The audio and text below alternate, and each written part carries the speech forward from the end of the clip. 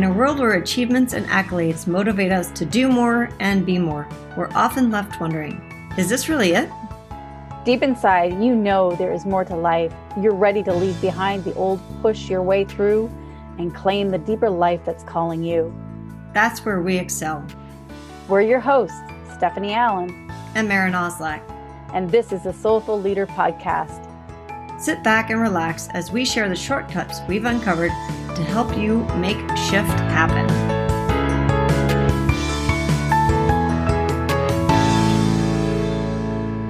Welcome back to the Soulful Leader Podcast. I'm Maren Oslak, and I'm here with Stephanie Allen.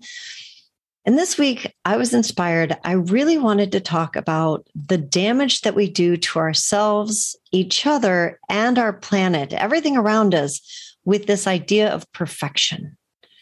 And the word itself is actually misused. And that was something that one of my spiritual teachers has continued to share with me, is the fact that the word perfection actually means wholeness.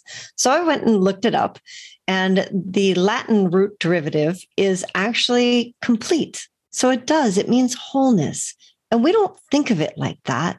We think of it more of something to attain. We're supposed to be perfect. So 3 things happened to me in succession. 1, I watched a wonderful movie called A Little Chaos. And there's a scene in it. The woman in it talks about the fading of a rose. And it's an analogy for the fading of beauty. And I know for myself and in this culture, it's something that's very taboo. We do everything in our power to not let our beauty fade, as if it's something that's wrong, as if it's incomplete. And if you get a chance to watch that movie, I highly recommend it. And then my mom she's a beautiful potter, and she had gifted me a bowl for our dogs, and one of them broke. And so she sent me a little thing that said, look into Kintsugi, which is the Japanese art of repairing bowls or any type of pottery in order to make them a piece of art, essentially. So it's like bringing back or recreating something beautiful. And then the third thing that happened was I was reminded of a wonderful scene from Good Will Hunting, where Robin Williams talks to what is Damon. Thank you, Matt Damon, about perfection, essentially. And so those 3 things conspired in my mind, and I decided, hey, Stephanie, we're going to talk about perfection. And for all of you that are out there listening to, I just, especially women in particular, just because I can speak to that because I am one, I'm in my 50s going through, already gone through menopause, and this having a 2-year pandemic of not being able to have my hair done.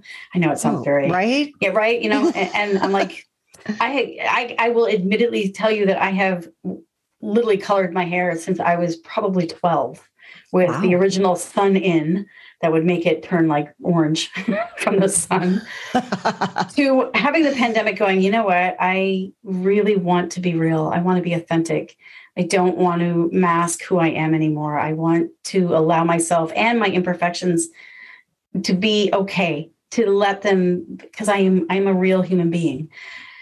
And I have since let my hair go completely gray, which to my delight is not nearly as shocking and as bad as I thought it would be. At least that's what my hairdresser would tell me, is like, oh, no, you won't want to go there.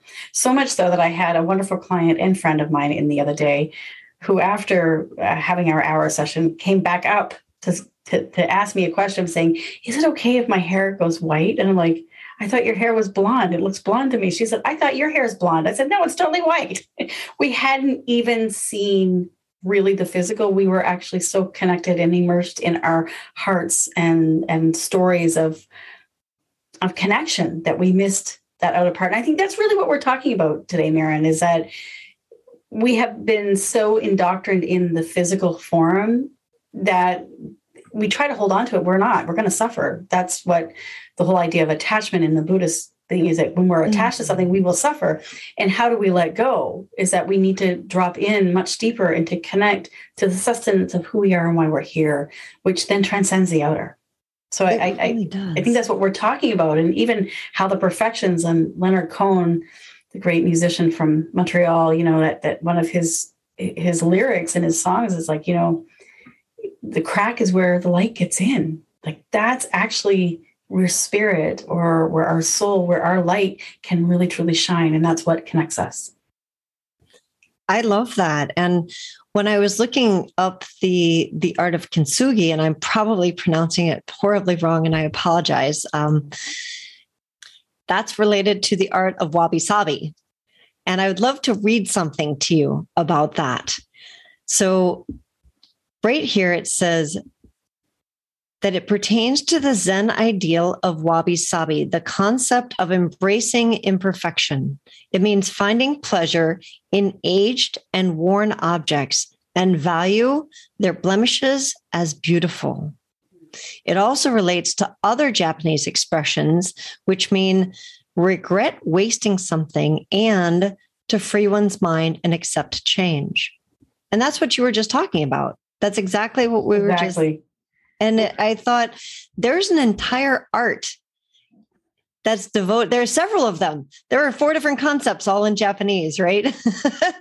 that are all related to this, what we're talking about. It's so fascinating how we try to hang on to like our physicality of our youth. And I'm talking about our own physicality, but even the physicality of our outer world too. In the way of things is like, oh, I don't want it to change. I don't want it to be different. And that creates such suffering instead of watching the evolution and the evolving unfoldment of who we are. Instead of making it right or wrong or good or bad, it's like, well, what a mystery. Like it's the unfolding of the mystery of becoming, the art of becoming.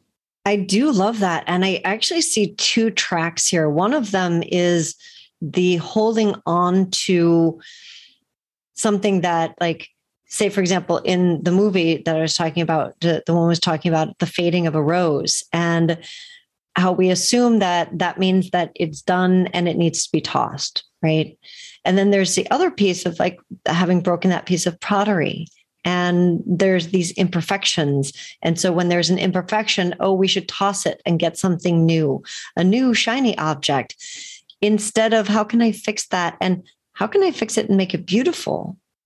Exactly. And one of the, like you just said, like the Leonard Cohen lyric, the breaks are where the light comes in. Yeah. I would, did you have something you wanted to say on that? Yeah, I was listening to a podcast the other day of a really great man who started kind of a self-realization way of being and being very loving and kind to ourselves. And he said, really our imperfections are our passport to evolution. Meaning that if you are not aware of the things that are imperfect, you'll kind of stuff them. You'll stuff them. You'll shame them. You'll do everything you can in this world to hide them, instead of saying, this is an area that I'm really working with and I'm struggling with, or that actually that openness allows your heart to open and allows you to connect, and it also allows the light to come in to lift you. And I love that. It's like, Brene Brown talks about the art of vulnerability, that we have confused it of saying that being vulnerable is weakness, when actually it takes extraordinary courage to acknowledge where we are feeling vulnerable, scared, lonely, disconnected. And that actually is what does the opposite. So when we say, I'm afraid to be alone, or I'm afraid to not be perfect, that's what allows us to connect. And I think, what you mentioned about the movie clip with, I was just going there. I think it's a good time to share it. Yeah, share that, because it brings a smile and it opens my heart when I hear this one. Yeah. So this is Good Will Hunting with Will and no, go ahead. It's with Matt Damon and Robin Williams. All right. I went on a date last week. How'd it go? It was good.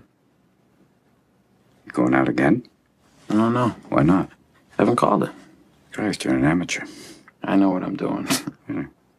Yeah. Don't worry about me. I know what I'm doing. Yeah, but this girl's like, beautiful. She's smart. She's fun. She's different from most of the girls I've been with. So call her up, Romeo. Why? So I can realize she's not that smart, that she's fucking boring? This girl's like fucking perfect right now. I don't want to ruin that. Maybe you're perfect right now. Maybe you don't want to ruin that. But I think that's a super philosophy, Will. That way you can go through your entire life without ever having to really know anybody.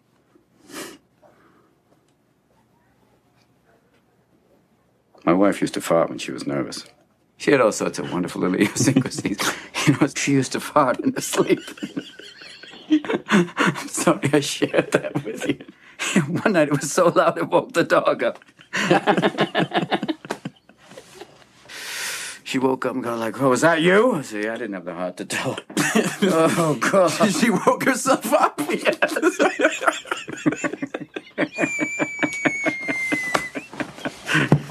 Oh, Christ. But Will, she's been dead 2 years, and that's the shit I remember. It's wonderful stuff, Little things like that. Yeah, but those are the things I miss the most. The little idiosyncrasies that only I knew about. That's what made her my wife. Oh, and she had the goods on me, too. She knew all my little peccadillos. People call these things imperfections, but they're not. Oh, that's the good stuff. And then we get to choose who we let into our weird little worlds. You're not perfect, sport. And let me save you the suspense. This girl you met, she isn't perfect either. But I love that. I do too. Isn't that amazing? I love that. And why we put so much time and energy hiding it, whether we're hiding it from our employer or our client or our friend or even those we love so dearly. It's like, that's actually like again, Leonard Cohen says, it's where the light gets in. Those are the things. And it's such a joyful scene. And then he brings it back around and he says, and she died 2 years ago. And that's what he remembers. And he also said something really interesting in that line too. He's like, when Matt Damon says, he hasn't reached out to call her, and because right now in his mind she's perfect, right? And he doesn't want to spoil it. And how Robin Williams turns it around and says, maybe you're thinking you're perfect right now, right, and you don't want to spoil it. And isn't that true? So it's like, when we're not comfortable with our own imperfections, what we will then do is not be comfortable with somebody else's imperfections. We'll actually shut them down. And it creates barriers. The great mystic Rumi said, seek not for love, because we already are. Instead, seek all the barriers that you've put up against it. Seek and find all the barriers that you've put up against it. Meaning, if we don't look within our own self of like, where are we not comfortable with the imperfections? Where are we not comfortable? Because that's the doorway to love. If we can unveil those within ourselves and we can make peace with them and love with them, then we open our hearts and our conversations and our lives to those who might otherwise always remain strangers. It's a doorway to greater intimacy. And to me, that is hope and beauty and evolution of humanity. Like when we talk about how it all interweaves in with, the toxicity of what we do to our minds, to what we do to our bodies, but it's also what we do to each other and to our planet. We can stop this so beautifully with love, with kindness. I think that one of the things you said of, it's like when we can value ourselves, we can value the things around us. And so if I can value my idiosyncrasies, my little cracks, and fill them with gold, which is the art of Kintsugi, and invite, laugh about them and have joy with them and be like, yep, that's my idiosyncrasy and that's okay. And then now it's, as you said, it's easier for someone to be with me with their own idiosyncrasies and own foibles and their own cracks, and they can maybe fill their cracks with gold. It's so interesting. You showed me pictures of the pottery, and I invite anyone to go and look those up, because it's like the before, it's quote unquote perfect, and then it gets broken open, and then it's put back together with this incredible gold. The new and informed one that's been broken open and then re-put back together is so it's gorgeous. It's gorgeous. Yeah. And I remember living in Los Angeles, and one of the things that I hold sacred to me are dishes that I inherited from both my grandmothers, actually, and I love those dishes. I love them, and it's the oddest thing because it's like the thing I've carried around for like 30 years. Wherever I move, I've taken these dishes. Everything else I've gotten rid of, all the furniture, all the other stuff. I carry these dishes, which are like the most fragile things, right? And when I moved to Los Angeles out of Alberta. By the way, Stephanie. Yeah. That alone is so heartfelt, right? So just as a moment to point out to you what I heard is I bring the most fragile things with me because they're closest to my heart. They absolutely are. And from your family. My grandparents, my grandmothers were so kind. And when I think of again, reflecting on the aging of the feminine body, it's like, I think my grandmothers were the most beautiful people, and with their eyes, the sparkle in their eyes when I was a little girl and crawl up in their lap, and how soft they were to hold me. And one of my grandmothers read to me all the time. And it was one of the things I got to do in her deathbed was to read her love poems from God. It was the most sacred, heart loving, touching thing I could have ever given her, because she gave it to me and I was giving it back. So yes, right there, those dishes that were so fragile and yet so much meant so much to me. When I arrived in Los Angeles, the box came and they were smashed. They were smashed. And I remember sitting down and crying and grieving because I had put into those dishes what I thought were my grandmother's, right? And so I did what most people do, is they just pick them up and toss them to the garbage. And I'll tell you, it was just a short time later that I went somewhere in some sort of high-end boutique in, Los Angeles, and they had taken the fragments of these beautiful china and they had made a mosaic with it on this table. And I'm like, I could feel the regret of like, oh my God, I threw those out. I could have, I should have, I would have, And it was such a very clear message for me. It's like, I will always carry the memory of my grandmothers with me in my heart, whether they're in dishes or not.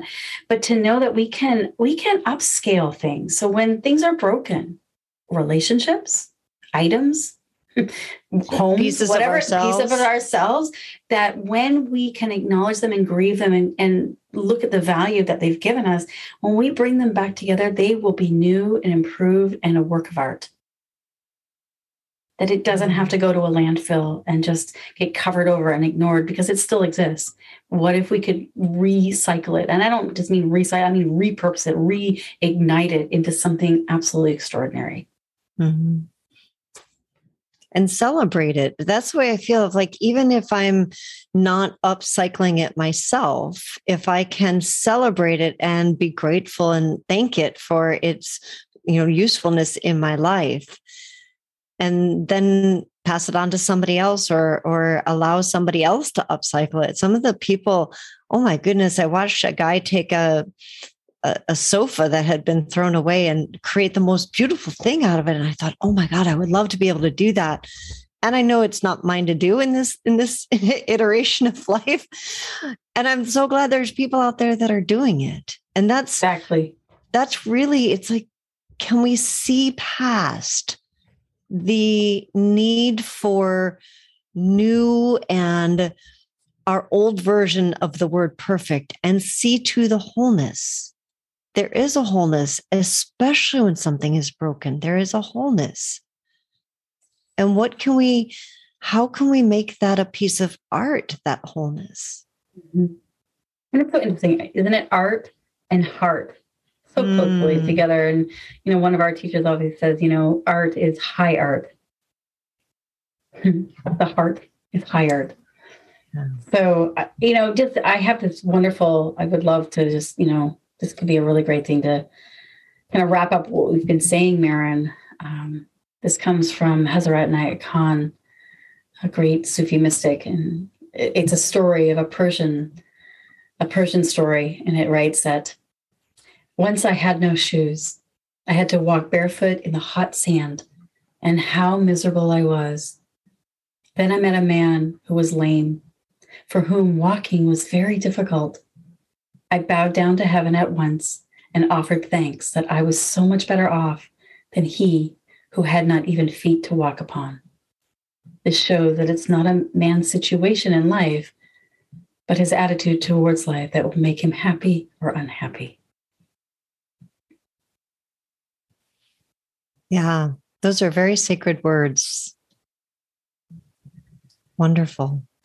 So I would invite all of our listeners to take a moment this week and find the thing that maybe they've discarded or stopped using because it was broken. Find the value in it, find the beauty in it, donate it to someplace, or fix it up with some gold paint and make a piece of art out of it. Who knows? Find the beauty and the wholeness in yourself and in the things around you this week. It's a wonderful gift. Thank you so much, you all. And may the light get in. Let our cracks be our sacred passport to love and connection. Yeah. Enjoy the imperfections. Laugh. We'll see you all next week. Thanks so much.